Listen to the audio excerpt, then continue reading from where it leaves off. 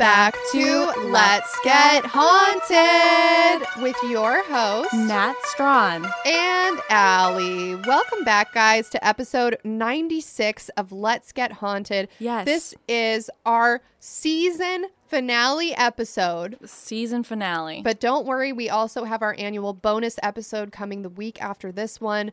But still, kind of a big deal. End of season 3. I know. See, the first time you have a season finale, you're like, fuck, we did it. Yeah. We finished a season. The second time you did it, it's like, we could have did it 2 times. The third time you do it is just kind of like...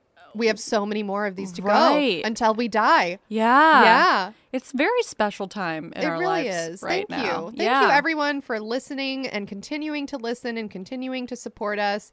We really appreciate it, and we can't wait to bring you an even better season 4. Yeah, even better. Even better. Like, What? imagine this season, but better. Wait, was this season we had COVID, I got pregnant, you got sick? What? Yeah. How many things have we had to deal with? We both moved. Yeah. Oh my God. I know. So many life changes Yeah. occurred this season. Right. Damn. This year feels like it's taken so fucking long, but also is going so fast somehow. I feel like ever since the pandemic started, we're just in a time warp, and I don't know what day it is, and I'm not sure what's happening around me. I know. Well, because I think that's just how it is. Like, I think everyone kind of feels that way. Yeah, I hope so. I hope it's not just me. Have you heard of like this uptick in people freaking out on planes? Oh my God. Can I tell you about a person that freaked out on a flight I was on Yeah. recently? Okay. Was it you? No. Because I know you're afraid of flying. Well, yes, I'm always freaking out on a plane. But here's the difference between me and unruly people is Right. that I only make it my own problem. Right. Where, like, I'm just sitting there quietly freaking out. Like, Yeah. I wear a Fitbit when I go on planes, and I could just see my Your heart rate going up to, like, 180, 190. You're nervous. Yeah, I'm in, like, heart attack Yeah. red zone Okay. every time I get on a plane. But I don't, like, scream at people. I just look like a psychopath sweating profusely while doing no physical activity. Yeah. Yeah. Okay. Okay. But let me tell you, because that's haunted in its own right. Let Yeah. me tell you about this haunted person on my plane. Please. So I'm sitting on a plane getting ready to fly to New York to visit some mutual friends. And I'm already very nervous, as we just discussed. Yeah. I have taken my Xanax. I only have like 2 left over Right. from my doctor that retired. So these are very precious to me. Yes. So I take my Xanax and I'm sitting there waiting for it to kick in. And then the worst possible thing happens that could ever happen to someone who's nervous on a plane, which is someone starts freaking the fuck out and they're directly behind me. What are they doing? Okay, so I don't know exactly like what this person was thinking, but this guy got on a plane with a girl. They were like teenagers. Okay. Yeah. Uh-huh. And he just starts screaming and nobody knows what's happening. Like, we haven't taken off yet. Like, Just yelling and cussing. All I can hear, because you know how on planes there's like that Yeah, like noise, ambient where you, noise, yeah, you you like don't can't really- really hear.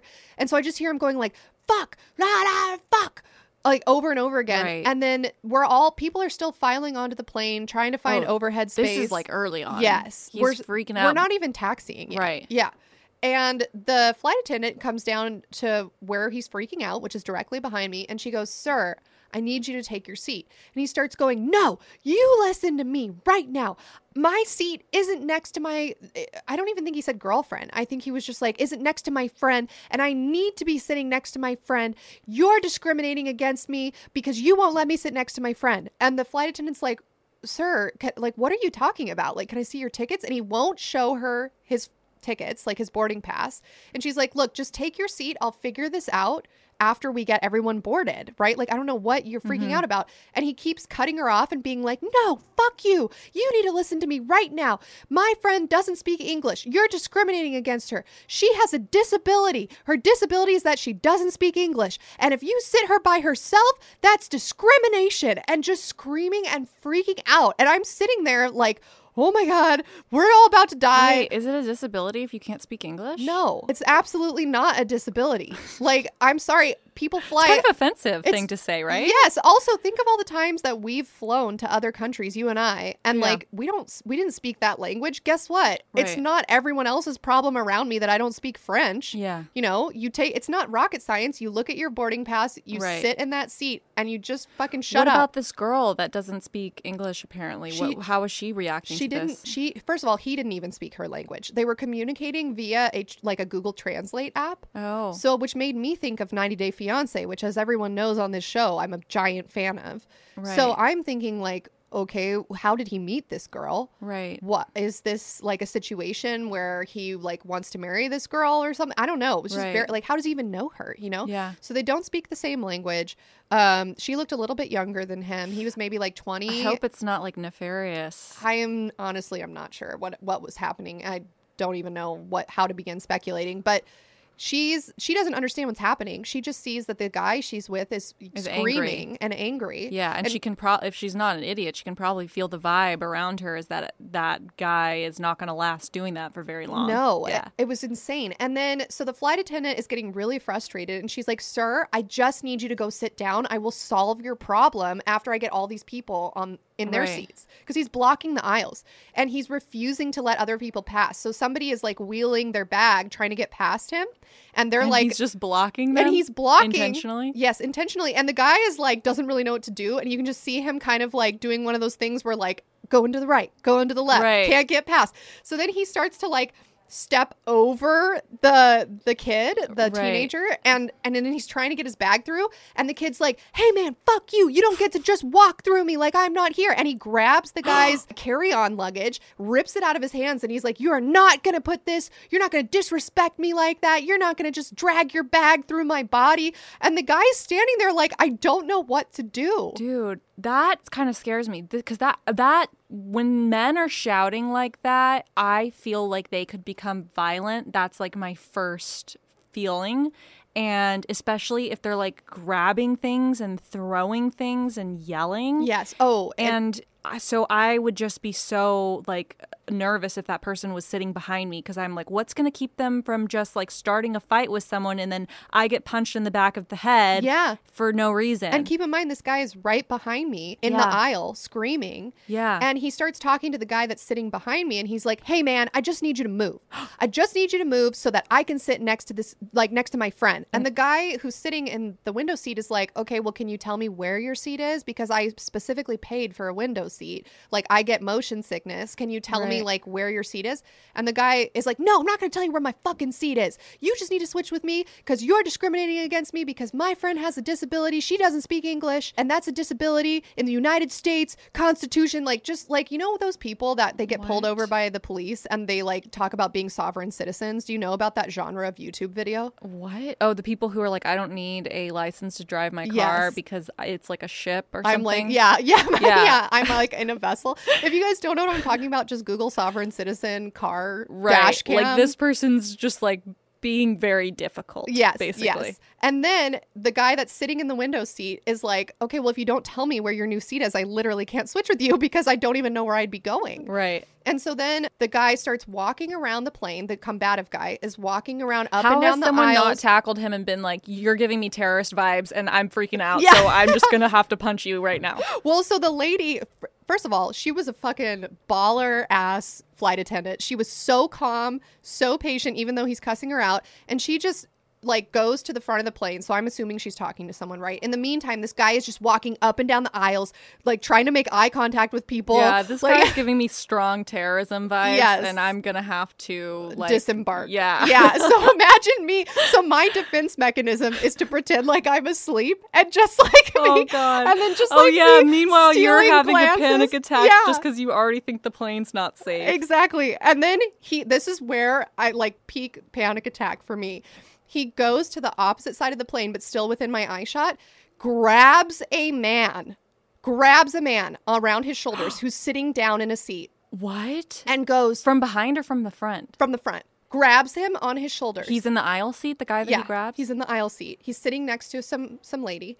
And he goes, "Hey, man, I'm going to sit here. You're going to move and I'm going to sit here." And the guy that he's grabbing goes, "Hey, sorry, like, I can't move. I'm sitting next to my wife. I paid to be able to sit next to my wife." And he's not even reacting to this scary person. He's trying. Well, at these him. days, like, you don't know who's filming or what's going to get turned into something. So I think everyone was trying to just be like very chill, like not really sure what's happening. Were people filming? I don't know if anyone was filming. I was pretending to be asleep and then just like looking out of the corner of my eye as this is happening. And then the combative guy who already has his hands on this guy's shoulders picks the guy up out of his seat. The guy's not strapped in with his seatbelt yet. Picks him up and goes, "Well, now I'm sitting next to your fucking wife." Oh my God. Where did he put the guy? He puts him just in the seat in front. And then he was sitting next to his fucking wife. And What does then his wife do? The wife is just like looking out the window, like not even making eye contact. Everyone is so fucking scared. Yeah. And like doesn't know How what's big happening. is this guy? Is he like big and strong? No, he was like, I mean, I was sitting down and also very nervous, but when I looked at him, I would say he looked like a 20, 21 maybe year old dude, Right. just like skinny to me. I mean, most people could beat me up because I'm just generally out of shape, but Yeah. he didn't look like, he wasn't like ripped or anything. Right. He wasn't like a Marine on No, the side. Okay. no, not to my knowledge. Yeah. Still, I'm scared. Just the way that person is behaving, picking people up and being that aggressive is scary. Also, it didn't make any sense because the seat that he ended up like physically removing that man from and sitting in was still 3 rows away from the girl. So like what, it's not like it was any better than whatever seat he would have been sitting in. He was still far away from her. And then at that point, the flight attendant comes back and she's talking to the guy and she's being super calm. He's freaking out. He's like starts flailing his arms. It was really bizarre. And then she goes, "Look, the pilot has already said he's not going to take off if you're on this plane. So we're going to sit here until you get off, or I'm going to go get security. This is literally a federal crime. You can't hold Yeah. up a flight." Yeah. And so then the guy gets up and he starts walking off the plane. And the girl, again, who's sitting behind me, doesn't know what's happening. And The so, one that doesn't speak English? yeah, she's How looking does she? around. But even if you don't speak English, if you see some person acting a fool, and then a stewardess come over and say some stern words, and then the Right. person get up and go, can't you be like, well, that person was acting a fool, and now they're gonna get in trouble, just like would happen in any country, unless this person was just not from a country at all. Oh, well, or was this person a ghost? Right. Yeah, I'm not sure. Maybe they I mean, were was brought. this like a kidnap victim? You know? Well, now that you say that, I'm like, I really hope that's not what the case was. But they definitely escorted both of them off the plane. So the lady comes and talks to the girl behind me, and she's trying to explain to her. The girl's communicating via a translating app. Right. And basically, once she realizes, like, no, your friend is not getting on this flight, then she starts freaking out. She's like she's hurting people. hyperventilating. No, she's just hyperventilating. Oh. And then the guy, as he's like being escorted off the plane, throws the girl's laptop into an empty seat in the middle. Because it's one of those planes that's pretty big. So there's like Right. 2 rows Oh, on the okay, side okay. and 1 row in the middle.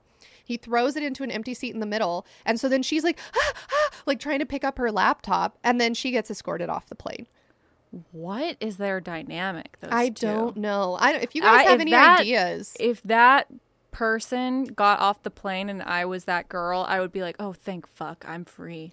Well, that's what I'm saying. So Please, yes, yes. take him to federal prison right now. Yeah, I'm so interested to know what happened. I tried to like briefly Google it. I couldn't Right. find any Just articles. angry plane man. Yeah, yeah. Like, how do you even Google that? Like, man escorted off And there's plane. there's so many of them right now. I know. So the thing that I saw was saying that, I think it was Delta, maybe it was a different one, but one of the airlines was saying that they were no longer going to maybe it was Southwest, duct tape the unruly passengers to the seats because it was like unethical or something. But I'm in the camp that's like, fuck man, when it comes to a plane, That's too serious of a situation, dude, I'm Zip tie them. Yeah, I'm ball like, and this is gag up them.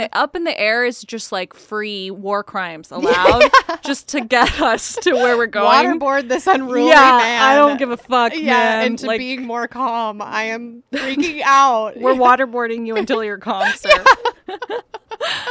Yeah. I know, and I don't remember who was telling me this. Maybe it was even you that some airlines are no longer serving alcohol because people have just Yeah. been freaking out. Yeah, I think that was me too. Because Yeah. I've been watching. I haven't gone anywhere in a long time. I want to, but I've been like looking on the news, and it's just always like one thing after another. This Yeah. world's fucking insane right now. It's absolutely batshit insane. And that's what they were saying, is they were trying to figure out why this is happening. Like, why are there more upticks of just like fucking crazy people on the planes? And they were like hypothesizing that just everyone's really stressed out right now. I believe that. You know how we always say on this show that like people from olden times had hot syphilis brains? Yeah. I feel like we're coming back to that hot Right. syphilis brain where everyone's just angry. We're Nobody's sure regressing. why. Yeah, Yeah. we're definitely regressing. Yeah, I actually Googled hot brain the other day while I was editing because I was like, is this a real thing? And then someone's going to be like, my family died from that and this is like really offensive to Yeah. me. And I Googled it and it's not, but it is. Like, if your brain gets hot, you act weird. Oh, well, yeah. Like if you have too high of a fever or Yeah. something. Yeah, but it's not called hot brain Yeah. disease. I've talked before on this show about how in college, before I was diagnosed with any autoimmune diseases, I used to just get super high fevers and like nobody gave a shit. And I would just be walking around with like 104 fever hallucinating. Wow. Like I'd wake up from a fever dream in my dorm room and be like, there's a soccer field, you know, and like why did nobody care? Like, Wow. no doctor was ever like, you know what, that's unusual. We should Right. probably test you for stuff. They'd just be like, maybe you had the flu. I'd be like, wow, 3 months in a row. Yeah. I wonder how much brain damage I have from just consistently high fevers. Maybe I have hot brain. And Yeah. actually, maybe that man was totally reasonable. And Right. the rest of us just have hot brain. Well, that is, yeah, I really want to know what happened to those people and like what their deal was. And as I was texting my friend Alyssa, who we heard from on the last Yes. episode, she was on a flight coming back from a work event in Vegas, and a girl behind her on the plane, which that's only a 45-minute flight from Vegas to LA, so it wasn't as bad. But this girl was so hammered on the plane, screaming, talking about how her fiance doesn't love her, trying to make phone calls to the fiance on the flight, and then starts making out with the guy sitting next to her. What? And Alyssa was like, I'm not sure if it was reciprocated or not. And then when they landed, the guy just ran off the plane. What do you mean she made, like, I feel like making out is like requires some sort of participation. I don't know, but the man, as soon as the plane landed, ran off the plane. So I'm not sure if this was didn't like, get beat up by her fiance. or if this was like you're cornered on a plane Oh. situation. I don't know if this was like a sexual And no one assault. helped to that I person? don't know. Well, I think everyone on a plane is just trying to like Not stay die. alive, right? I know. It's a prison. I'm not sure what was going on, but yeah, I guess the girl was just screaming and drunk and making out with the guy next to her and Wow. trying to call her fiance, and just a disaster. Oh no. Please let that never be me. Yeah. Well, I think if that's like the point in your life you're at, you need to make some serious life changes. I cannot imagine, like, even at my worst, Yeah. right? Like in college, high Yeah. on whatever substances. Right. I cannot imagine myself No. making a scene anywhere. Yeah. No, that's the thing is like I get inebriated and I'm just like, let's party. Yeah. You know? Yeah. I don't want to talk about my fiance No. not loving me at all. Yeah. That would be the last thing on my mind. Totally. I'd be like, let's all forget that my fiance doesn't love me. Why am I going to bring this up?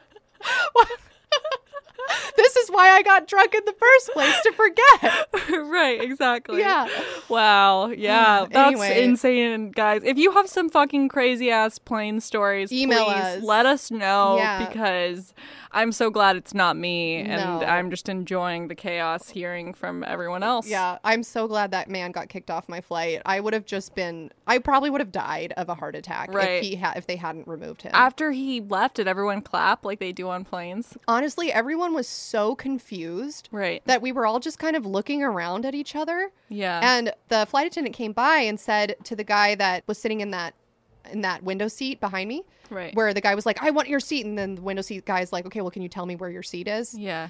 She was like, hey, I just want to say thank you so much for not moving. It would have created more chaos. Like, we're just trying to get people on the plane. I was trying to explain to the guy that I was going to figure out a way for him to sit next to the girl if it was that important to him, but he just kept cussing me out, like, thank you so much for not moving. And then the guy sitting behind me that she's talking to was like, honestly, I don't even know what just happened. Like, all of us were just so confused. Dude, this is why I couldn't be a stewardess, because as soon as that guy left, I would like grab the little phone and be like, hello, passengers of Flight 7435 Southwest Airlines. Just wanted to say, fuck that guy. Let's get the fuck out of here.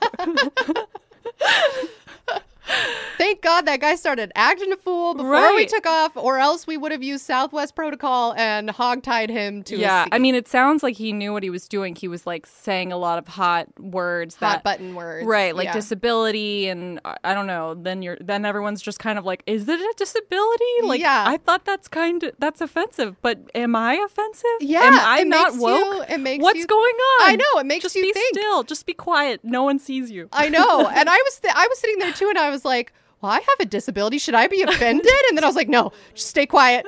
Pretend like you're asleep. Oh like, my god! If you would have started fighting with that guy No, and been what like, a "I minute. have a real disability," Sir, I speak several languages. The fact that your friend doesn't speak English is not a disability. Like, I don't know. This girl also, I felt so bad for her though. Like, she had no clue what was going on around her. I don't know what her situation was. Right. I mean, she just looked like a college student, honestly. And this was going from LA to New York. Yeah. Huh. I don't know. When I was like sneaking a peek as she was getting off the plane, she kind of looked like maybe she would be like Eastern European, like maybe Ukrainian or Russian. Right. And I know that there's boroughs of all different cultures, but that's what like the vibe that I got. I don't know. For some reason, I just feel like I hate that guy, and so he must be a bad person. Yeah. And I mean, that's why I'm not a judge. Yeah. Like, someone walks in and I'm like, I really don't like this guy's fit. Jail. Yeah. You know? Right to jail. Yeah. Yeah. Right Fred Armisen in the Parks and Rec sketch. Right to jail. If you guys don't know what we're talking about, just YouTube it. It's Fred so Armisen funny. is a national treasure. Yes. Yeah. Hilarious. All right, let's get started on the story. Yes. Sorry for that tangent. No, everyone. I really liked that. I have a lot of anger that I need to get out, but I'm not sure how to get it out because I can't direct it towards my friends and family because they're just going to be like, fuck hanging out with her. Right. So when I hear about other people that suck, and then I can like just feel hatred towards them. Oh, it helps it's release cathartic. some of that. Yeah. Yeah. You're like, here's a situation where this dude's totally in the wrong. Right. I can safely hate him. Yes. And direct my anger towards that. Right. Yeah, Exactly. I feel that. Yeah. And now I feel like, lighter. So thank you for that. No problem. Okay, Allie, our story today is not necessarily Christmas themed, but when I was looking, I was going to do Christmas ghost stories. But then while I was looking for Christmas ghost stories, I found this random YouTube video recommended to me, and I went down a rabbit hole. Oh, yes. It's a rabbit hole episode. And it was honestly so fun that I was like, this is my gift to the LGH fam. Oh, love that. Right? That's so... Thank you, Yes. Natalia. I'm ready to receive my gift. Yes, and it is a wild one. Let me tell you that. Okay, so our story today is about the human psyche. And that's actually a perfect segue, the story you were telling me into this.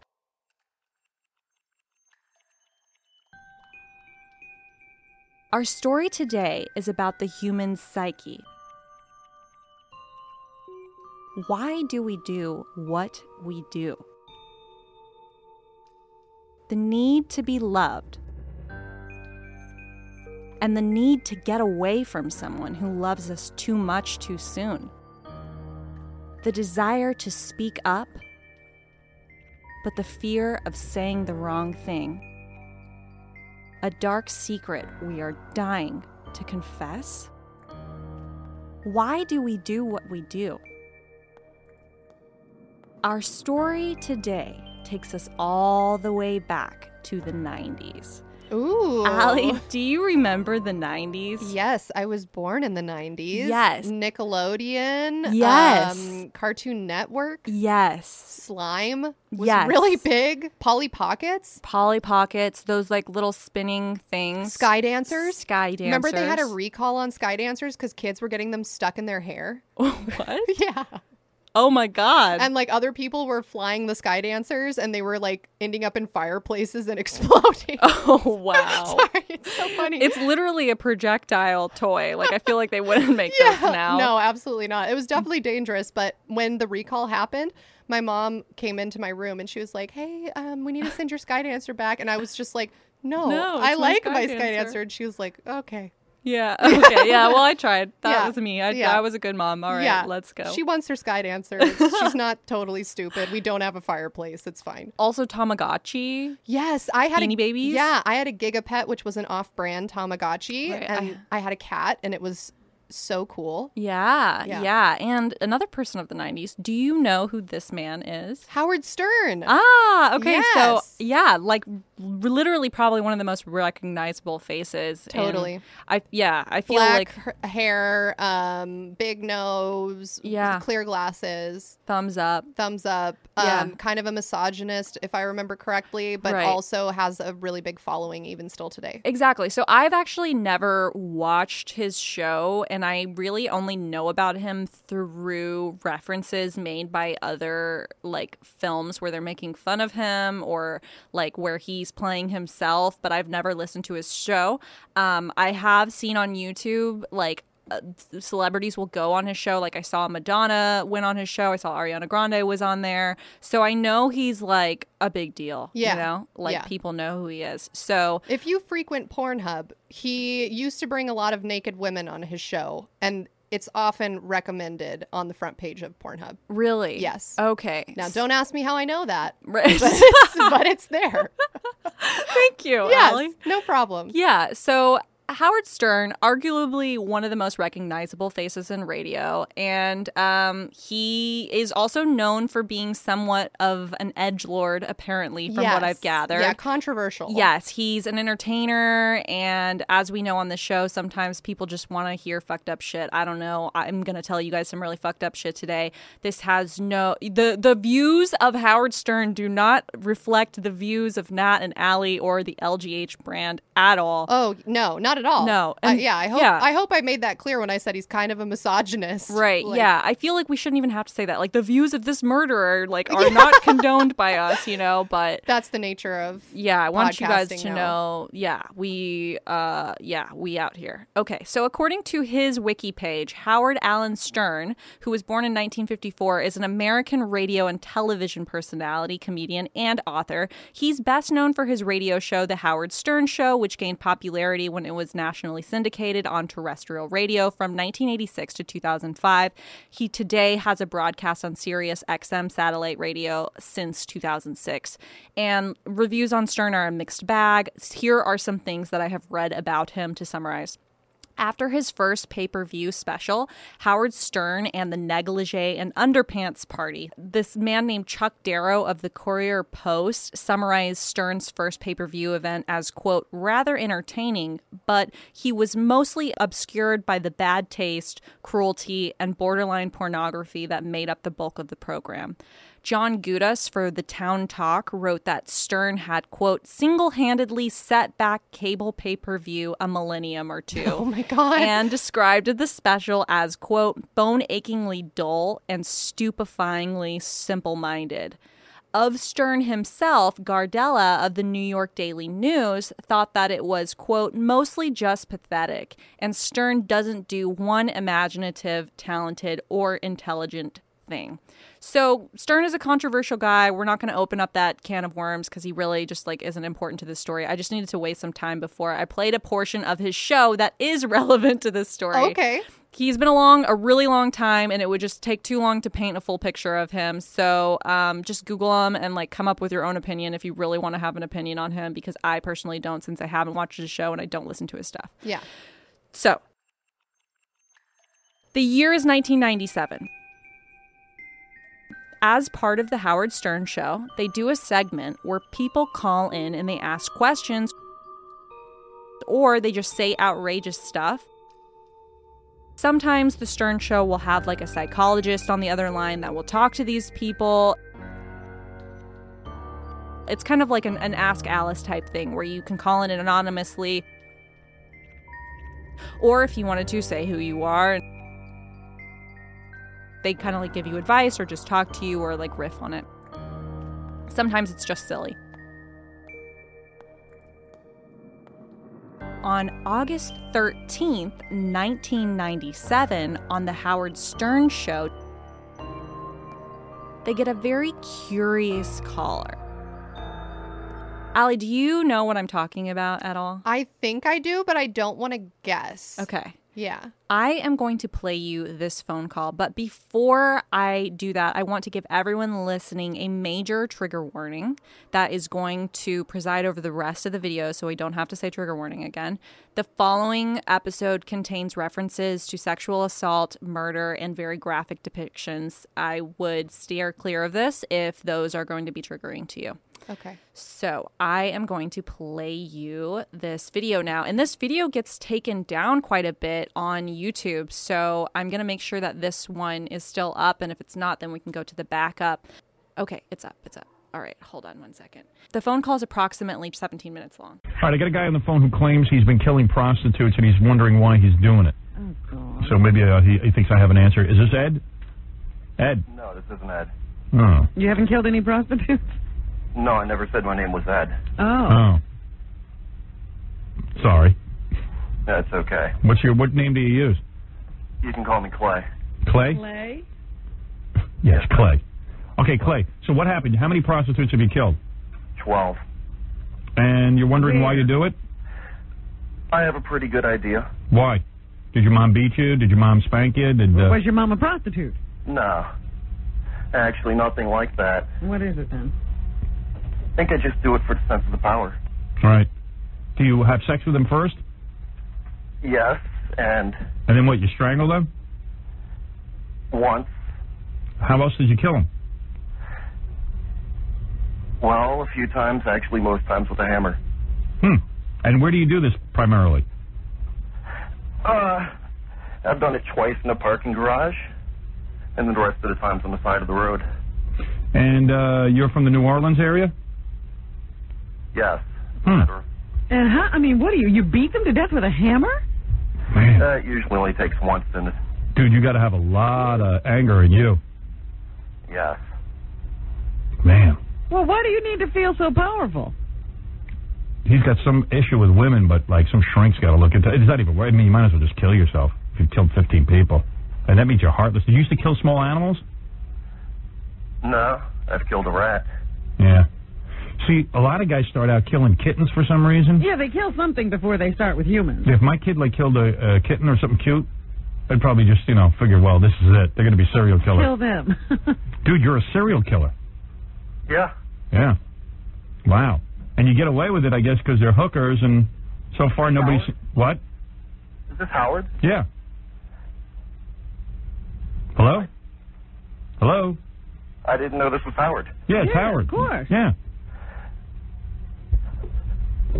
Yeah. No, I've never killed a kitten. Really? Never killed any small animal except a rat? Yeah, rats okay. Well, Rats I don't mind you killing. But how'd you kill him? the rat. Yeah. Stepped on his head, I bet. We had a big flood a couple of years ago, and it's not actually a rat. It's called a nutria rat. And I clubbed it to death. It got in the kitchen at my work. So how old were you when you killed your first woman? 16. And you must be a powerful kind of guy, big guy. I wasn't then.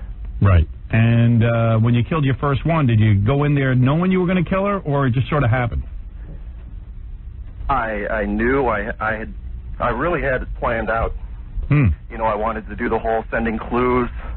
Right. Oh, yeah. Are you to in... baffle people, but it turned out no one noticed for a long time. Right. Like you killed her on the side of the road?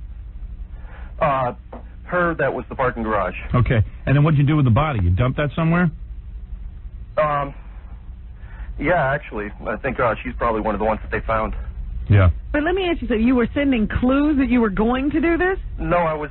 he was going to like doing that. He was going to leave like a note for the newspapers, and But you decided not to. he didn't want to be famous or draw attention to himself. But the problem is, No, that's what I wanted to do. But but you did, but no one noticed the clues. I never sent the clues. I never left anything. You know, I wanted to have my own little signature. Right. I wanted to thumb paint Oh, with their thumbs. Oh, really? what do you want to do? Thumb paint with their thumbs. Thumb paint what though? I don't know. Oh, anything. It was in a comic book a couple of years ago. Just seemed like a good idea. Like you take the girl you killed, you dip her thumbs in paint, and then you do like a thumb painting Yes. on a piece of paper. Yeah. Now, after you kill somebody, do you play with the body? Actually, the closest I've ever done to that is I always make sure I pay them and I make sure they keep their money Oh, really? when they're still alive. But with one of them, I did put the money in a compromising place. I see. But that was this one. You know, it had a penis. Oh, really? It was a guy. Yeah, I didn't know at first. So do you ever get? Do you think the reason you're so angry is because you were abused or something? No, I wasn't abused, Howard. Where's your family? You got a wife? I mean, you got a mom, a dad, a wife, children. You got any of that? I've got a couple of kids, but I'm No wife. not married to the mother. You're a white guy? Yeah, Howard, that's pretty funny because the only suspect they had when they started finding the bodies was a black police officer. Oh. Turns out one of them was associated with them. Oh, really? Are you on drugs? I've done acid a few times. So Hot, but nothing heavy. So after you killed the first 60-year-old, like you finished. No, I was 16. Oh, that's right. I'm sorry. She was. All right. So you finished with your sexual gratification, and then you. Not always, no. Not always. You don't even want to get laid sometimes. No, You just want to kill. I'm just bored. Right. But does the killing sexually satisfy you in some way? I can't believe Ed McMahon's not laughing. I've eaten off thinking about it later. Yeah. What do you say? That's about it. He's pleasured himself thinking about it later. Oh, he has. Okay. Now, how far apart are these murders? Like, do you murder and then, like, you feel satisfied for a while? I don't even understand why I do it, Howard. I don't know if I ever get any satisfaction. But how the often? closest to gather anywhere was the same night. Really? You killed 2 people in the same night? Yeah, but I went to Mississippi for the second one. So there's no pattern to how many weeks or days between murders? No. Are these mostly white chicks or black chicks? A fair number of them have been black. The transvestite was black. You think there's some racial motivation here? No, Howard. They were just, let's just say a Jimmy Swaggart town. Jimmy Swaggart town. Don't know what that means. Me neither, but... That's pretty much the area around here where the prostitutes all hang out. I see. And it's just whoever comes up to you. You don't pick a certain type? I don't even approach them. I wait for them to approach me, Robin. So And do you that's ever... like them asking for it. Do you ever, like, look into their eyes and go, gee, these people were just children at one point, and maybe they just had a tough life? I've let a couple go. You have. Like, what happened? You're in the middle of killing them, and then they what do they say? Why would you let one go and kill the other? There was this one. Go ahead. I think she was probably really new to it. Yeah. There was just something about her. Maybe she reminded me of my ex-fiance, but... Right. You somehow relate... More of an innocent quality. You somehow felt bad for her. Yeah. And you have a fiancé, so you're planning to get married? No. He had one. Oh, he had one. No. If I wouldn't be a suspect, believe me, she'd... But let me ask you, why'd you let, like, did you start to kill her and then, like you said, forget it? Or you just never even... Not even. You just had sex. You just had sex with her and then you let her go. I didn't even have sex with her, Howard. Well, that's weird. Now that's weird. I mean, you just really felt sorry for this. I don't know what she was doing what she was doing, but... Are you a big fat mess? But she got off lucky. Are you a big fat mess, or are you like a fairly good-looking guy? I'm not a big fat mess. I wouldn't call myself good looking. I don't know what I'd call myself, Howard. Right. Do you have a decent job and all that stuff? Sounds like a bright guy. Not decent like you have. Yeah, well, we got ridiculous jobs. You can't get these jobs. I don't even know that I'd call this a job. You know what I mean? This is not a normal It's a job. made-up job. Yeah, this is a job that's totally useless. You know what I mean? Like, nobody really needs it. It's a scam. To me, a job is like something like, a UPS driver is a job. All right. Not now. Thank you, Ed. Maybe this is a UPS driver. Ed laughs, but he has no job either. All right, this is always but you weird. do work every day and stuff like that. This is always weird, but I'm bringing, at least we can sort of get into the mind of a guy who serial kills. I think he's 100% on the level.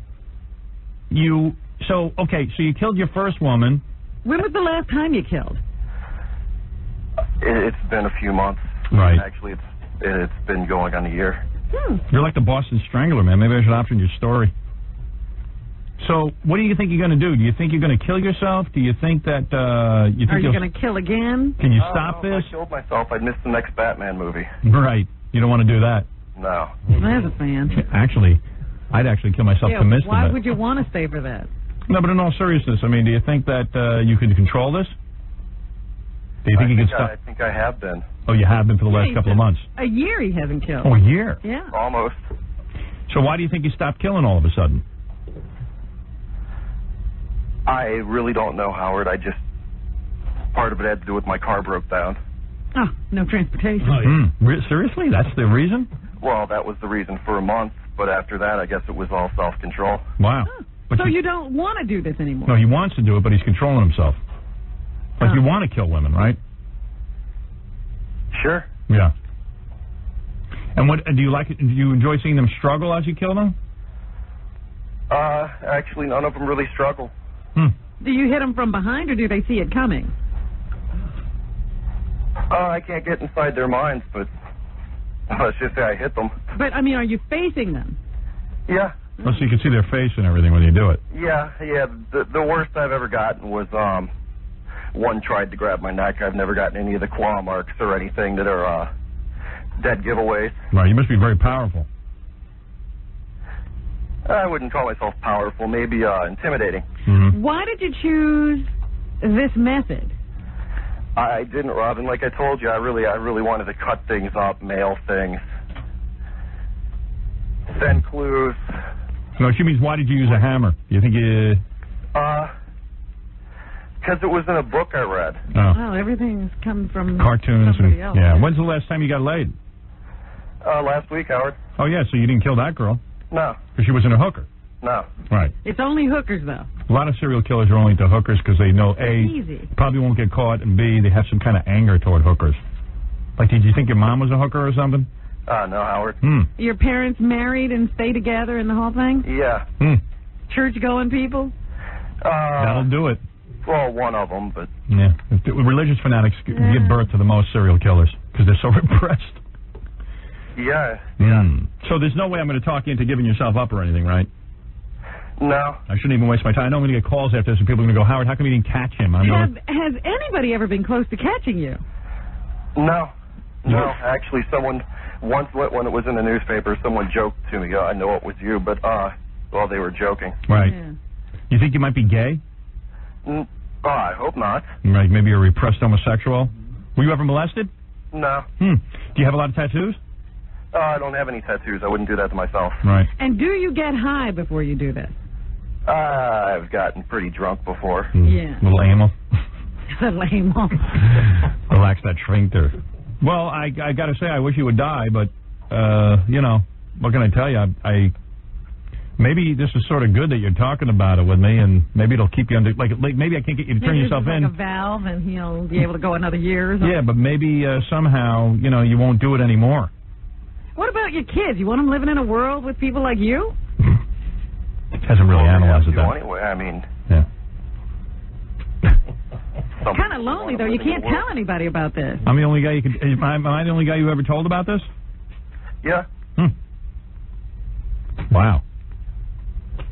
I guess that's sort of an honor. I've told a couple of women, Howard, but... They're dead. Yeah. Do you tell them first and then you kill them? Yeah. What do you say to them? Let me... Fun. All right, let's Every see... now and then you can play the running game if you're out in the middle of nowhere, and we got a lot in the middle of nowhere down here. Right. So, in other words, let's say you're with a woman, right? A hooker. Yeah, Howard. And you say to her, okay, honey, you know, you just had sex and everything. What do you say to her to torment her? How do you break the news to her that she's going to die? It really depends on my mood. Just give us an example. Well, if I wanted to, I could just say Baba Booey, but that would be pretty, No, come on, be serious. What do you say to him? I can say you're going to die. And then what do they do? I like to articulate a little more than that. Mm-hmm. Sometimes I ask them if they think it's dangerous doing what they're doing, if they're worried about things, and they'll laugh it off, and that just pisses me off. Right. And then you go ahead and you kill him. Yeah. All right. Well, there you go. Well, now we've shed no light on this. We don't know how a serial killer is made, and we don't know how to catch him. Yeah, well, you know what? All the experts don't know either, so... Well, here's a guy, just another story. He's out there. You know, it substantiates my theory. Did you get jealous of Cunanan? Is that why you're talking to us now? No, actually, I was thinking about writing a musical about Andrew Cunanan, but... Guy's a comedian, too. Huh? Guy's a... Hey, some psychologist is on the line. You want to talk to him? Sure. I mean, since you're looking for answers. Sure. Okay. Let's see. Okay, yeah. Robert? How you doing, Howard? Hey, man. Go ahead. Just wondering, how long did this guy wet his bed when he was a young boy? Are you serious, or are you just trying to make a joke? No, I'm totally serious. Did you wet your bed when you were a young boy? No. Didn't do it at all. No. How about starting fires? Huh? How about starting fires? Sure. Yep. You did start fires? Yeah. How old were you? How old were you when you... for people that get into serial killing to start fires, wet their bed when they're young. along with the mutilation of little animals, but he said he didn't do that, so Right. that's kind of something that was missing. But fires was in your history, right? You could say that. Yeah. Yeah, it's a lot of, it starts off as external ways of showing off their anger, and then they move on and go on to bigger and better things, I guess. Wonder why this guy kills. Do you have any guess? I don't know. I think you're right on with something with his family, Yeah, what's childhood. he so angry about? Right. You know, unfortunately, he's real angry, and he's out there hurting a lot of innocent women. Yeah, what do I do with a guy like this? Just hang up and forget about it, or is there anything I can... Depends on, Howard, what are you going to do? Of course, you're not going to, turn him in, but... Well, I would, but I can't. A lot of people would want to turn him in, but what can you do? You talk to him, try and figure out what's going on. Yeah, all right. That's what then I'll probably just hang up. Okay. Okay, thanks a lot, All Howard. right, thanks, man. All right, thanks, guys. Thanks, Mr. Serial Killer. Yeah, I mean... Want to give us your name? Yeah, I know I'm not going to get him to turn himself in. I've had calls from people who go, well, why didn't you do something? I go, well, what am I supposed to do? The guy's on the phone. Crawl through the phone and get him? Yeah. They were like, well, why don't you trace these calls? And I'm like, well, I don't have that equipment. Yeah, what are we, the police? I can't even get a phone system that works for air, let alone a tracing thing. Oh, Jackie's back there bumming out. Oh. First I wasn't buying it, but now I think I'd buy it. Nah, I buy it. You I have bought that sort guy. of offhand attitude that you have to be a serial killer. Nah, I buy it. When he said Baba Booey, I was hoping he was going to break it. Yeah. Yeah, you horse-tooth jackass. Right. He At snapped that right point. back, Yeah. No, I think he was the real deal. Tell you the truth. Okay, Tom, you're on the air. Okay, so let's discuss that phone call. My first question is it real?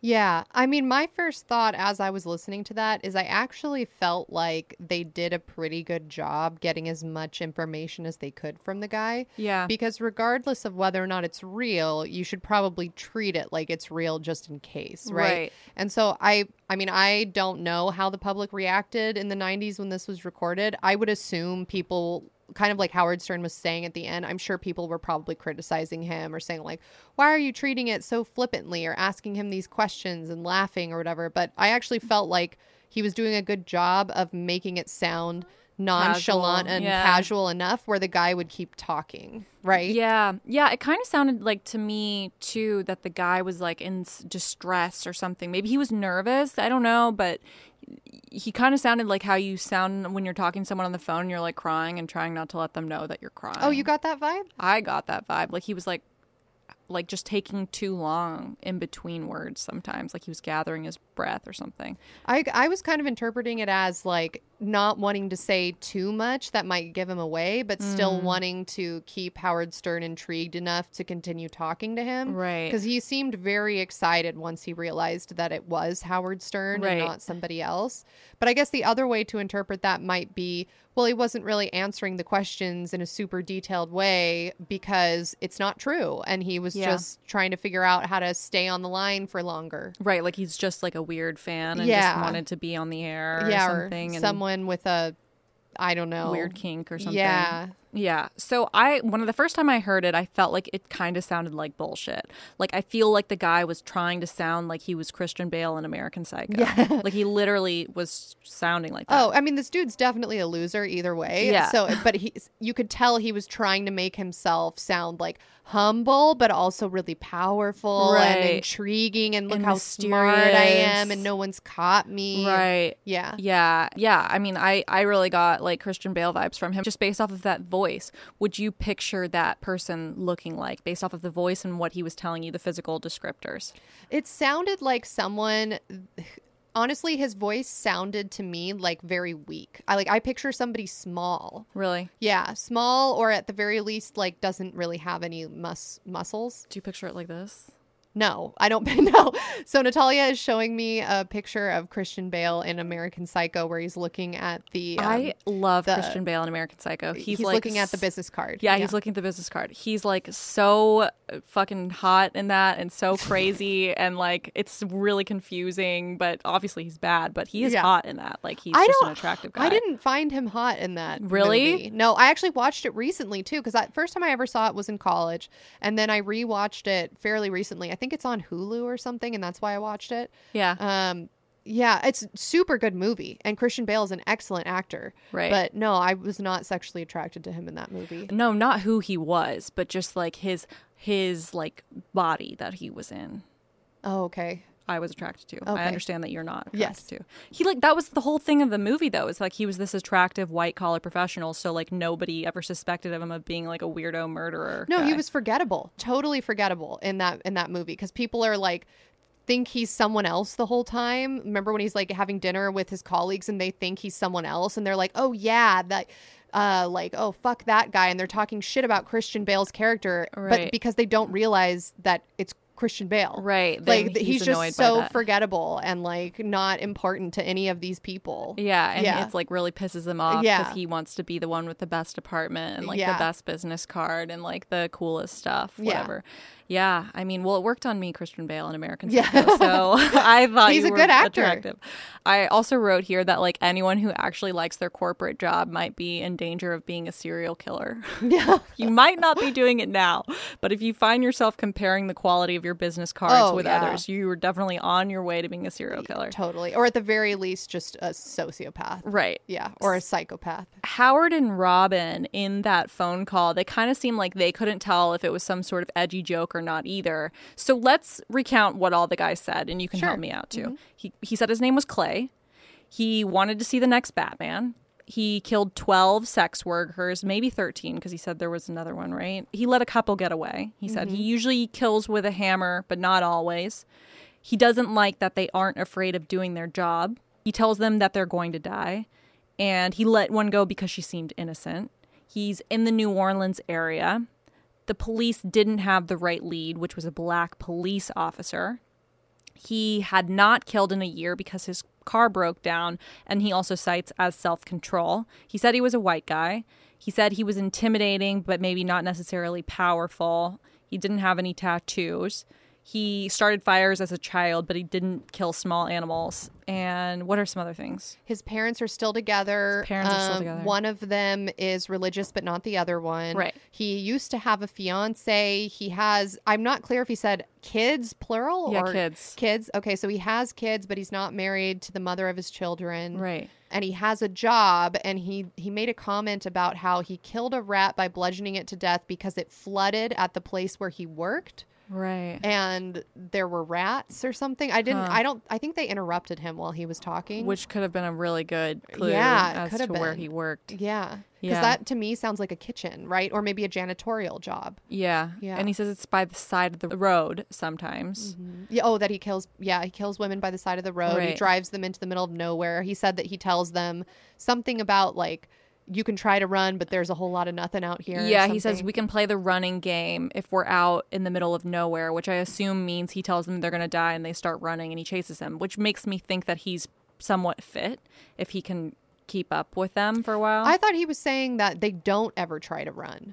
Like that he'll tell them like, hey, you can try to run if you want, but like we're in the middle of nowhere, and then he just kills them. Oh. I don't know. See, this is why Howard Stern and Robin should not have been interrupting as much as they did. Because now I know. we just don't know. It seems like if someone, especially if you were a sex worker, because you're a scrappy individual based off of just what you have to do for a living, if someone tells you you're going to die, you would at least try to run away, right? Or do you think they're just like, oh, fuck it, I'm going to die? I mean, it's tough to say. I feel like if I was just like living my life and some guy came up to me and was like, you could try to run, but you'll die, I might just be so confused. Right. Maybe they don't understand it. Yeah, And but- he thinks yeah. he's like delivering this awesome Christian Bale one-liner, but he's not.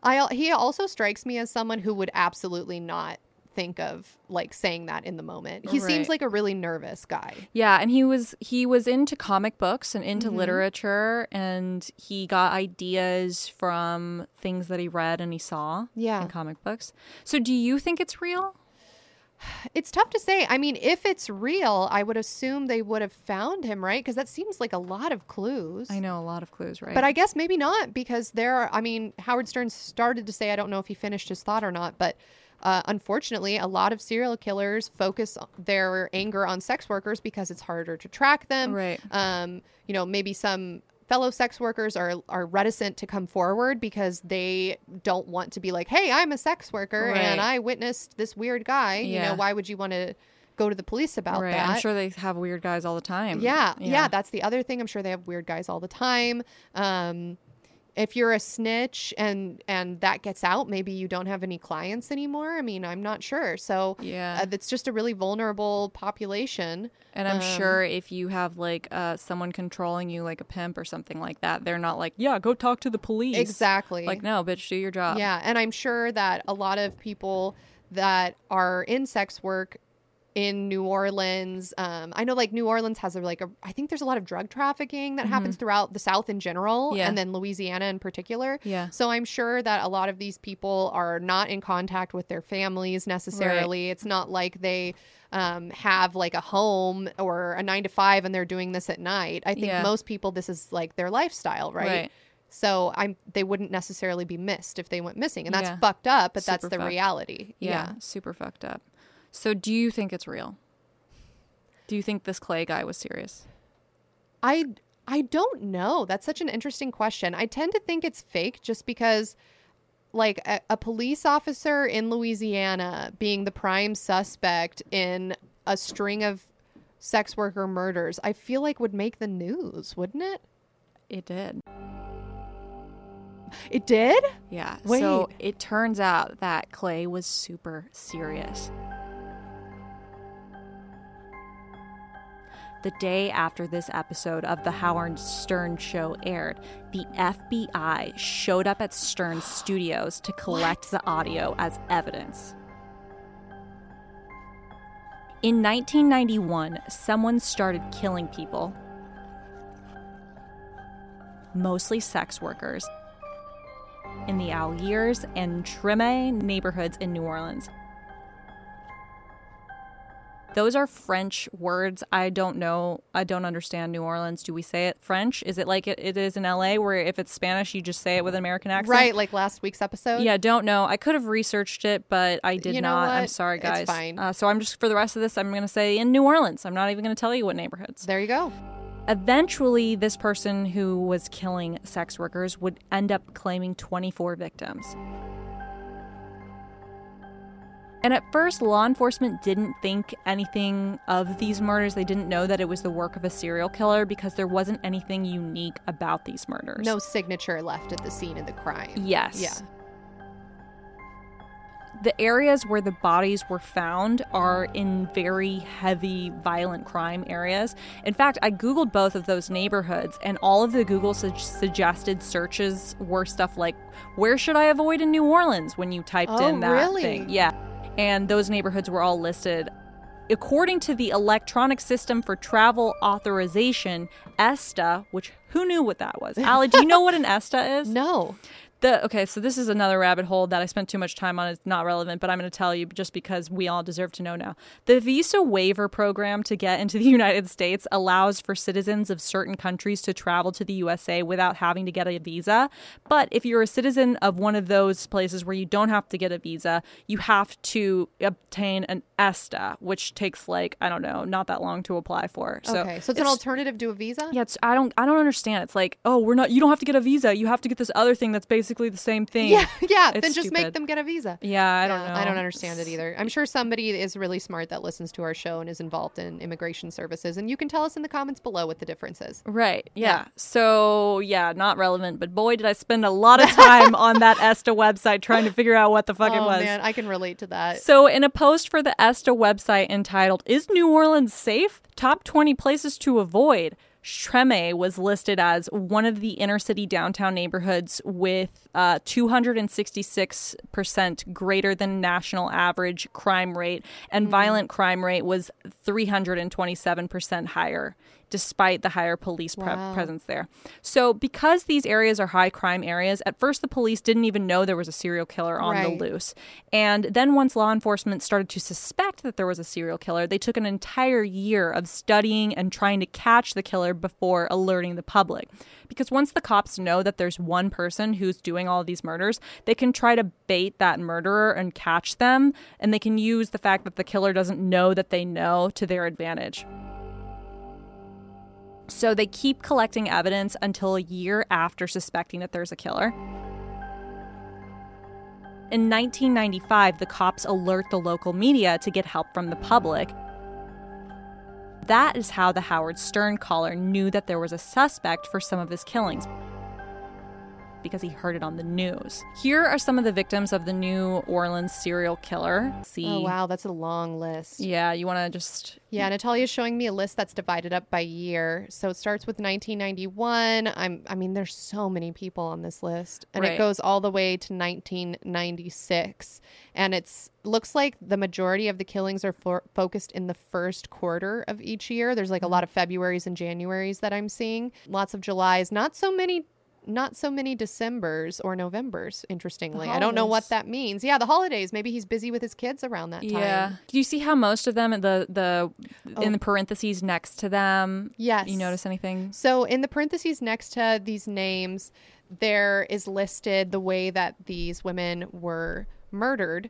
And I'll read some of them. So it says, this woman was strangled and left for dead but survived. The next woman was beaten and strangled. Next woman killed by an unknown cause.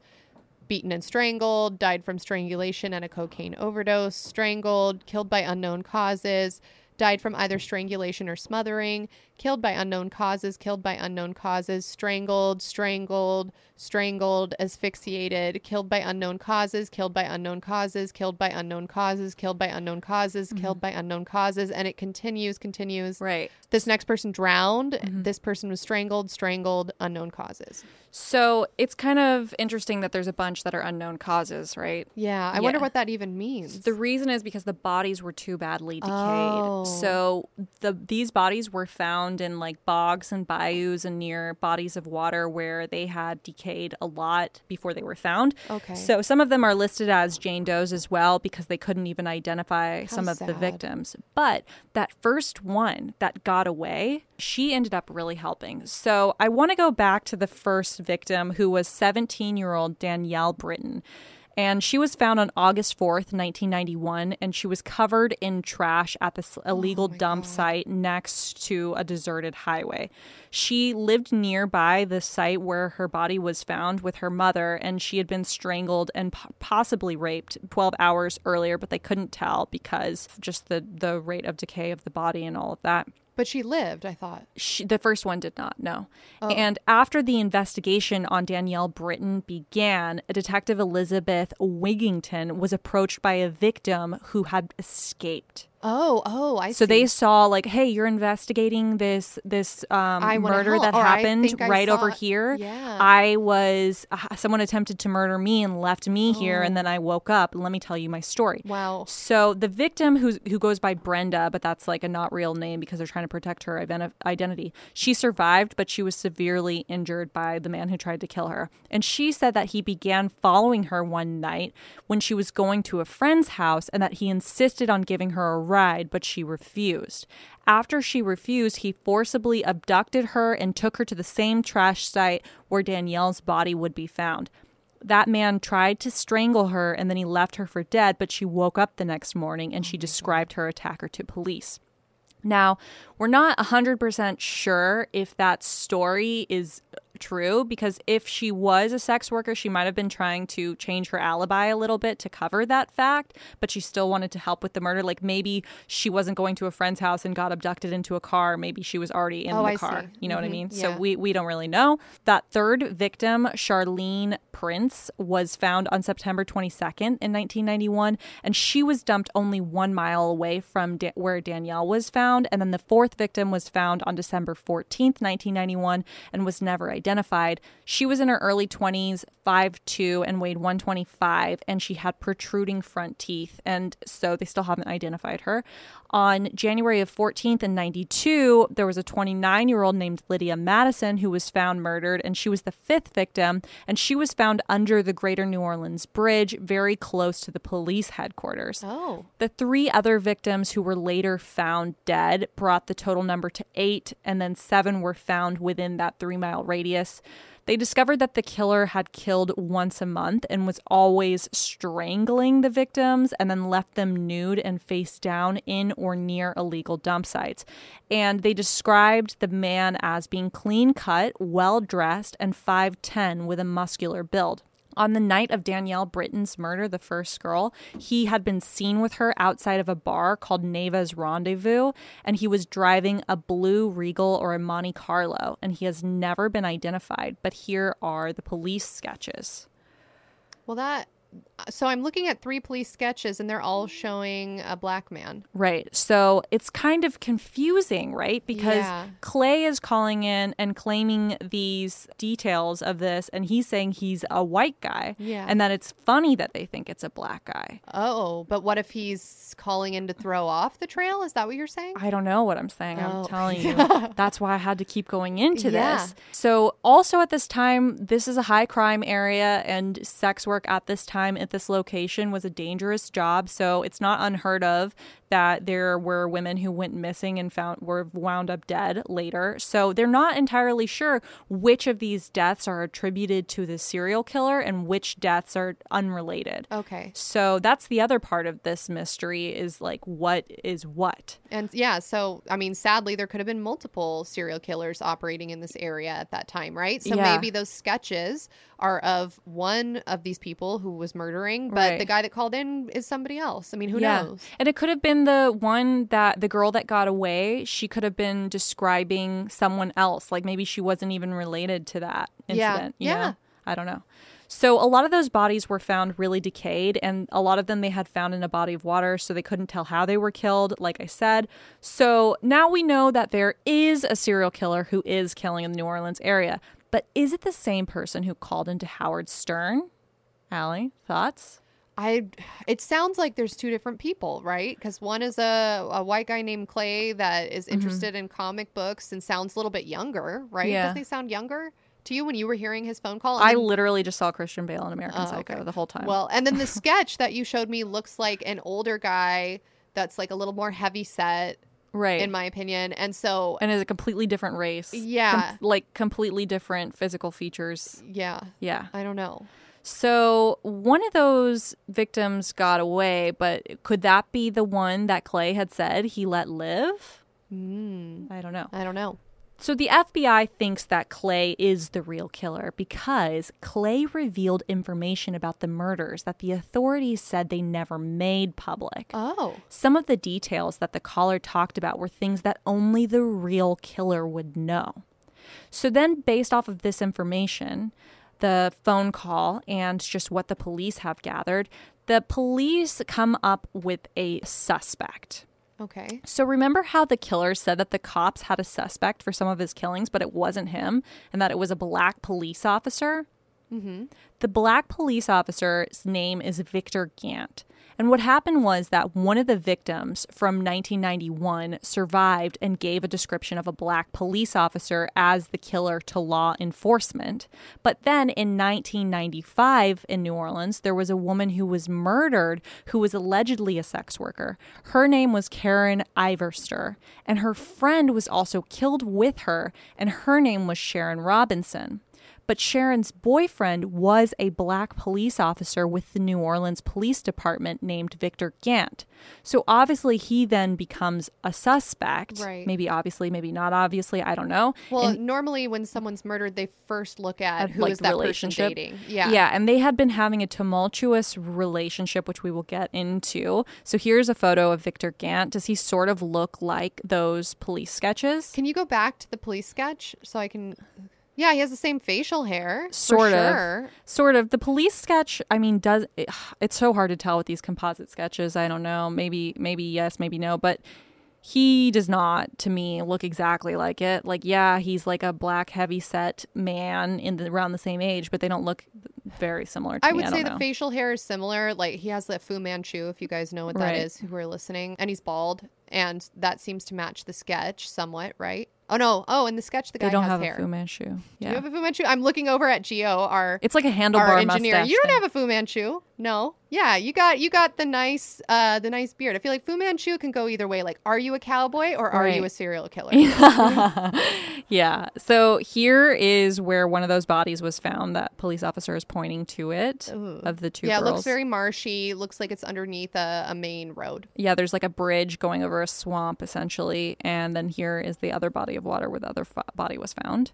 Yep. So, like I said, Robinson, who was the woman who was murdered that was allegedly dating Gant, had recently split up with him. And 2 months before she died, she said that Gant, who was a boxer and a weightlifter, and he was a 15-year veteran patrolman, had abused her. Okay. She made a police report. Quote, "We spoke with some family members, and the first thing that the family members told our deputies was that they were having domestic problems. He had hit her, he had beat her, and she had been brought to the hospital on a few occasions."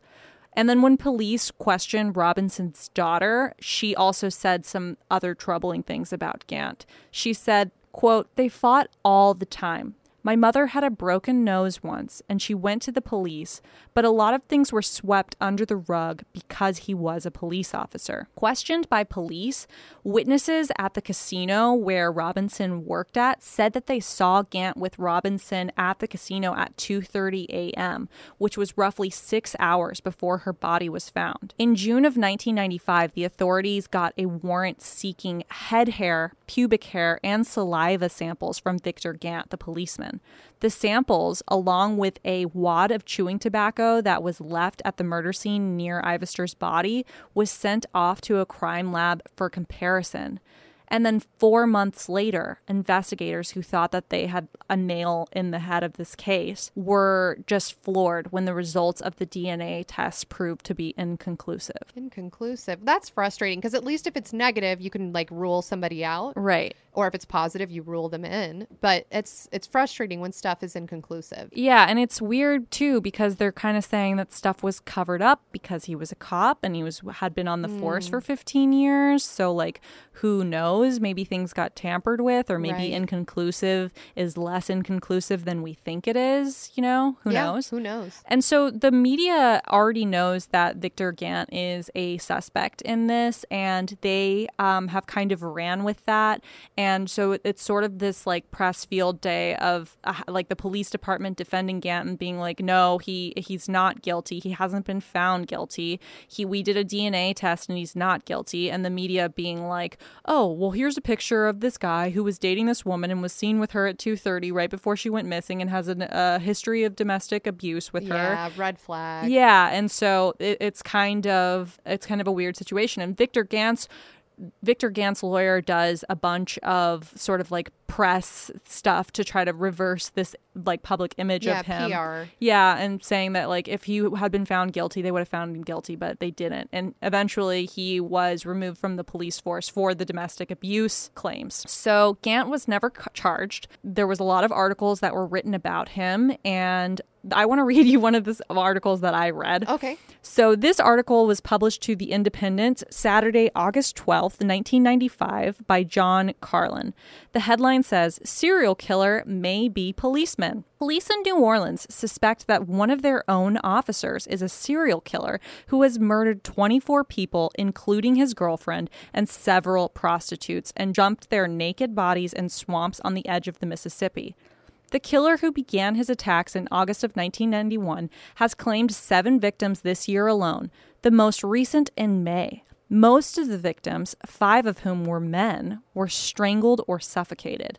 The police, who have set up a task force with the FBI to track down the murderer, have suspected for about a year that there was a serial killer on the loose. But only on Friday did they decide to make the announcement when they appealed to the public for help. Police said that they had positively identified 18 of the victims, but the names of the rest were unknown because the bodies were too badly decomposed. The suspect has been identified in a police sketch as a large, muscular, black man in his 30s. Richard Pennington, chief of the New Orleans police, said that a police officer was a suspect, but he refused to identify him. The link to police officer was made last April when Sharon Robinson, a casino coin changer, and her friend, Karen Ivester, were murdered. Robinson's boyfriend was a police officer called Victor Gant, who has denied any wrongdoing. Gant has not been charged and continues to carry out his desk job at the police department in New Orleans. However, in the opinion of opponents of the death penalty, the most notorious serial killer in the United States is the state itself. More than 24 people have been executed this year. The latest execution occurred in the small hours of Friday in Oklahoma City, but there was a strange twist to the tale. On Thursday night, Robert Breachin, the condemned man, was found in his cell suffering from a severe overdose of sedatives. Prison authorities rushed him to a hospital where his stomach was pumped. After Breachin had regained consciousness, he was taken back to the state penitentiary, strapped to a bed, and put to death by lethal injection. Officials said that the reason they had to revive Breachin was that under a ruling made by the U.S. Supreme Court in 1986, a condemned prisoner had to be aware of his execution, and he had to know why he was being executed. The execution was witnessed by the husband of a woman who Breachin had murdered in 1983. Hilton Stubbs, 71, said he applauded the prison authorities' decision to bring his wife's murderer back to life before carrying out the death sentence. It wasn't his job to take his life, Mr. Stubbs said. Okay. So obviously there's a lot to unpack in that article. Also, that guy who killed himself and then they brought him back to life just to kill him in front of a victim's husband is like super fucking haunted. That's extremely haunted. There was like so many twists and turns I in like that don't article. even know how to feel about that. Yeah, that's why I had to tell you because I had to experience that. Like you thought this was about a murder suspect? Nope, this is an opinion piece on the death penalty. Nope, this is a revenge story for a widowed husband. Nope, this is actually just leading up to like an Arnold Schwarzenegger movie line. It wasn't his job to take his life. Okay, question. Yes. If somebody dies, you bring them back and kill them. Do you get a double ghost? I don't know. I have no idea. That's a great question. When you die the first time there was a ghost, it does like part of your soul escape from your body and create like half a ghost. Would you get a triple ghost though because you killed the first ghost to bring that person back to life? These are the questions. These are the questions. Okay, so let me sum this up. You're telling me that somebody called Howard Stern's show, claiming to be a serial killer. They gave extensive details on the deaths of about 12 or 13 sex workers in New Orleans, and then the FBI, once this aired, came out to Howard Stern's show and they were like, hey, this actually like might be something that's happened. Once a bunch of bodies start turning up of all of these people being strangled and a bunch of bodies that are so badly decayed they couldn't even tell who it was. Or when they were killed or how they were killed, but they were all near the same spot. They started to suspect that maybe this was a serial killer who's dumping bodies in the same spot. And this is like a ritual for them. So then the FBI gets involved because now there's a serial killer is now like a federal thing. And so they make a task force with the New Orleans Police Department that's comprised of the FBI and local like law authorities, and they start working on the cases together. But they're running into a few weird things because one of the suspects is a police officer on the force who's also working on the fucking task force to solve the case. Yeah, that seems like a conflict of interest. Yeah. Well, and it's like, okay, if somebody is falsely accused, that really sucks that their whole image is like tarnished forever. However, I don't feel that bad for him because he was beating his girlfriend. Yeah, I know. It's hard to feel bad for him. You're like, okay, he should have lost his job, right? Because he was beating his partner. Yeah. But at least, I mean, I don't know. That's tough. So do we think Victor Gant could be the killer who called in to the story? No, I don't think so. Yeah, he kind of seems like the opposite of Clay. I mean, maybe that's just me stereotyping what a police officer is, but I feel like the person who called into the show seemed young, unsure of themselves, nervous, like not very confident, clearly had some like deep-seated issues. And when I think of a police officer, whether good or bad, I think of someone who's going to speak with like a commanding voice and authority. Whether or not it's a good guy or a bad cop, I still feel like they're gonna, if they're calling somewhere or talking to you, they're gonna be like, hey, like put your phone away or whatever. You know what I mean? Like they're not going to be like, oh, I don't know. Do any cops listen to this podcast, even though we do cop slander all the time? Leave a comment below Yeah, if you're not afraid. if you're a cop. Yeah, let us know. You guys, they're going to out themselves. Okay, so to me, it's a no that it's this person. I guess we could say that he's hiding in plain sight because he gave DNA samples, but maybe there's a small chance that the evidence on the bodies was too decayed, or perhaps he was calling in just trying to throw himself off. The next suspect is Russell Elwood, and here's a photo of Russell. Okay. Yeah. So Russell is not a black police officer. He was born in 1951, and he was a taxi driver in New Orleans during the time of the murders. In 1994, he drove up to a deserted state highway spot along the canal, and he needed to illegally dump the dirty oil from an oil change from his car into the canal below. And he chose this specific spot because it was hidden from view, and he would be able to dispose of the oil without getting caught at this illegal dumping place. Oh, I see. However, there happened to be 2 off-duty sheriff deputies watching this particular spot because it turns out a year before, in 1993, a woman named Cheryl Lewis, who was 30, had drowned in the canal while under the influence of cocaine and amphetamines, and less than a fifth of a mile away, Dolores Mack, who was 40 at the time, was found strangled and suffocated, and cocaine was also found in her blood. So the police were kind of staking this area out, like, is this killer going to come back? Right. Police Noted this interaction from Elwood because they think that serial killers often return to the scene of the crime. So Elwood becomes a suspect in 1997 when the killings stop. And by 1997, Elwood was living in Florida. He was like full Florida man when detectives approached him and asked him to help investigators on their serial killer task force to find a killer. And Elwood is like super excited about this. Okay. He's like you'll see, he's a Florida man. So when police come up to him, they're like, do you want to be on an FBI task force to find a killer? Fuck yeah. Yeah. He's like, I've dreamed of doing this my whole life. I can't believe I'm going to be on a fucking task force to find a killer, not realizing that he's a suspect. And that's why they're talking to him. So in 1998, Russell Elwood stood trial for the 1993 murders of Cheryl Lewis and Dolores Mack.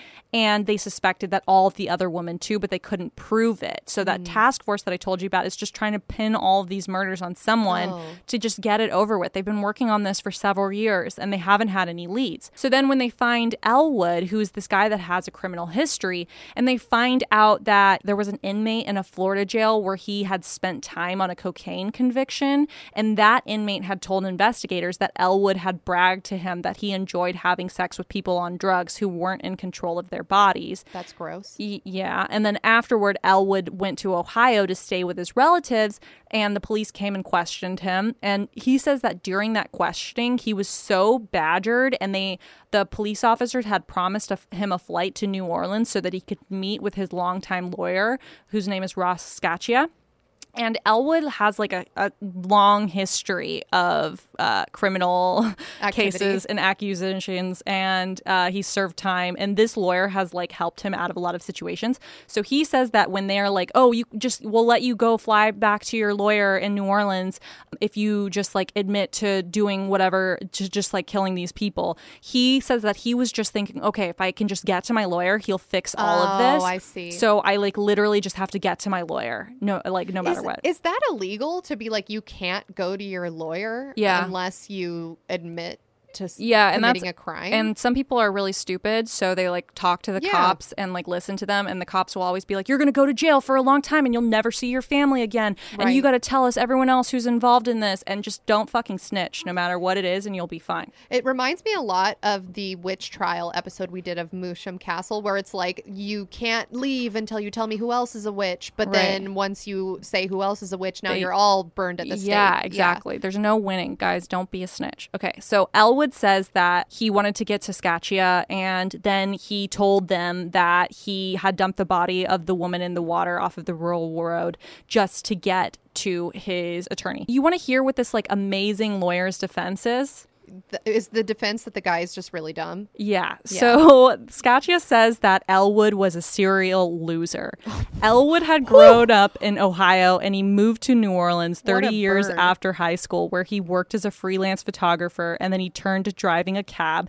And he had few friends, never had a girlfriend, and constantly thought of get rich quick schemes that never worked. He inherited $15,000 from his mother, but he lost it all investing in penny stocks, and he slept in his cab when he couldn't afford a boarding house. He helped the police at first because he craved the attention of detectives who told him that he could help them solve the case. Quote, he's just an unswift, lonely man who's always trying to be a success and has never succeeded at anything, end quote. Scaccia also claimed that in the lawsuit that Lieutenant Rushing, the one who supposedly badgered him, persuaded a key witness, Sharon Jones, to make up a story that Elwood had taken her to the canal to smoke crack and see a, quote, surprise.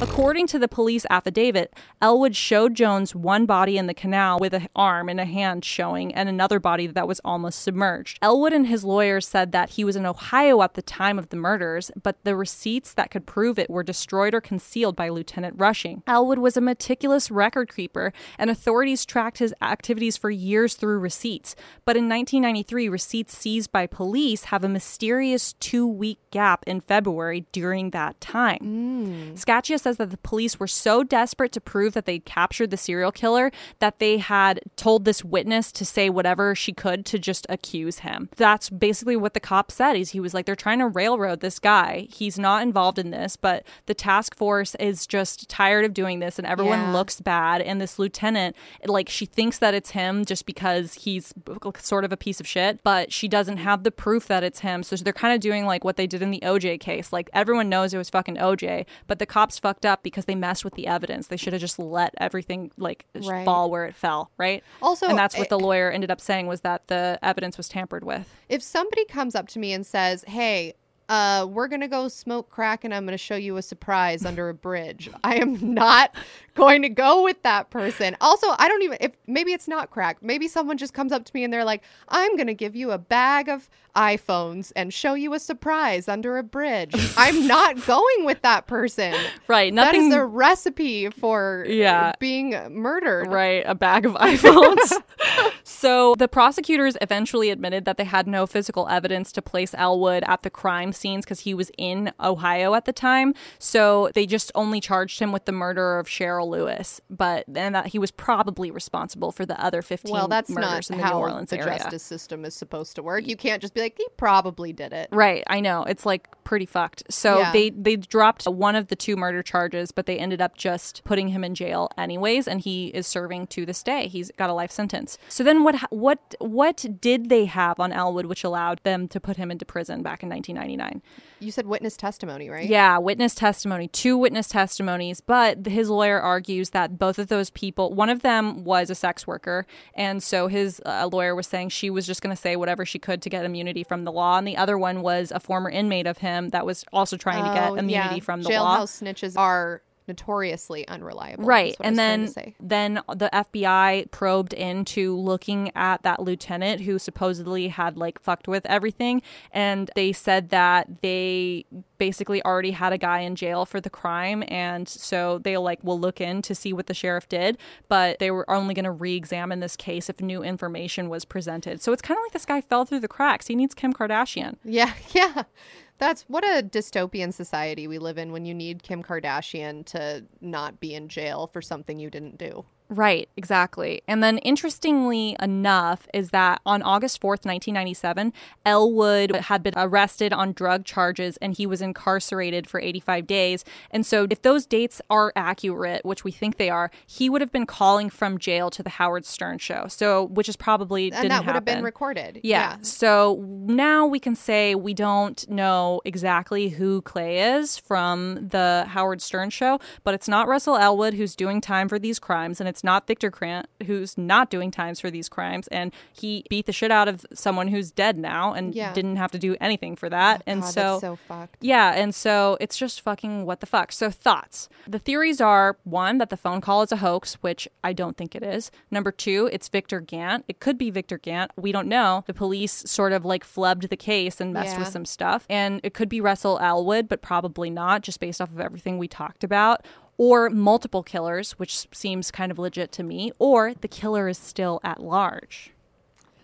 I really wish that there would have been a way to trace that phone call. And I know at the end of the Howard Stern segment with this person, Howard mentioned that, like, oh, there's going to be people complaining saying, why didn't you trace the call? Like, we don't have that technology. We're not the police. And I guess also in the 90s, it's not like nowadays. I don't know if you've ever looked at your phone bill, but now you can see where calls originate from and where they're received at. So even though my phone was purchased in one city, if I'm in a different city, it'll show up as me having called from that city. Yeah, I mean, he was probably calling from like a payphone outside of a 7-Eleven or something like that. I mean, you'd think, but how? I mean, who knows? So I wonder if they tried anything at all to trace the call. And again, I know it was early 90s, so it's not like, do you remember when like Call ID was like a big invention? Yeah. Yeah, so maybe they just didn't know who was calling. Yeah, I don't know. That probably was a clue that no one followed up on. He just like left all these clues, but didn't realize that the police department doesn't give a fuck about solving justice. And so I bet if they would have traced that call that he made to the Howard Stern show, it would have been like at a bookstore, and then that bookstore was like related to like the next date or something like that, but like no one looked into it. So maybe he quit. I don't know. Maybe he's like, the fuck this, being a serial killer. Yeah, nobody gives a shit. I know. I was actually thinking as you were saying that, what is the bigger punishment as a serial killer? Is it not being able to kill anymore because you're in jail? Or is it that literally nobody gives a shit about you at all? It's Christian Bale in American Psycho. Yeah. Even when he was killing those people, he was Nobody like mad gave that no one gave a shit, right? And I think he even told someone at the end of that, and they just like didn't even like they were just like didn't even notice. Didn't even care. So, final thoughts? That's a crazy story. I honestly, I don't know what to think. I don't know if the call was legit or not, but I know if I received a call like that, I can't say I would have done anything different from what Howard Stern and Robin did. As much as I don't like Howard Stern, I do think he did the right thing by keeping the guy talking. I don't know what else you can do in that situation. Yeah. Like Howard Stern said, towards the end of that call, I can hang up on him. And eventually he did. Yeah. But I think if you hang up on someone and just dismiss them, then maybe you're the one person who could lead to solving the case if you just keep the person talking. So I think he did the right thing. Yeah, well, I mean, it's also a conflict of interest for him because he is a famous radio host and he has to have a show that's entertaining, and that guy was like going on and on and on, and it was kind of getting boring. No offense to all the people who were murdered. Oh, I see. So that's why maybe he hung up. Yeah. I don't know. If anyone wild. recognizes that person's voice, I feel like you should be able to recognize someone's voice like that. Like if everyone would know my voice if I called into a place and I was just talking, they'd be like, that was definitely Natalia. Yeah. That was like 100% Natalia. I guess he could have changed his voice. He could have been disguising it. And maybe that's why he was taking so long to answer certain questions and being so short, is maybe because he was trying to make his voice an octave higher or an octave lower. Right. Makes sense. Who's to say? Yeah, that was the rabbit hole that I went down. Very interesting. I had read something once about like alleged serial killer calls into Howard Stern, but I'd never listened to it before and I didn't know any of those details. So thank you for enlightening us. Yeah. And so in 2016, last thing I'm going to say is a detective wanted to retest some of the evidence that we had from this now that we have technological advances. So they took the wad of chewing tobacco that was found near the woman's body and they tested it to see if it matched Victor Gantz's DNA, and the test came back inconclusive. What the fuck does that even mean? I feel like I need to know, is it that they just didn't have enough DNA markers on the tobacco? Was it so eroded by water and weather, or was it mishandled? Was there like a bunch of officers had spit into it? I don't know. Like, what the fuck does that mean? And that's so unsatisfying when evidence comes back. Because if it's like, oh, we found his DNA on it, but we also found other DNA. Yeah, it's then like, just say that. Then still kill that guy anyways. Because why is he being weird like that with people? And again, this is why we're not judges. Because if we don't like someone because he giving beat me the a shit bad out of vibe. his partner, we're like, jail. Yeah, I'm going to hold that against you, sir. Yeah. Yeah. Yeah. What a bummer that he didn't even go to jail for the domestic violence. No, he probably had to change his name by now. So, like, I was trying to find more information about him, and I couldn't. It really kind of stopped after this, so I'm sure he, like, changed his name and, like, started a new life. Well, thank you, Natalia. Yeah, you want to do our sign-off? Sure. Let me think. God, this one is so dark. BRB, gotta go not cause a scene on an airplane. Yeah. Bye.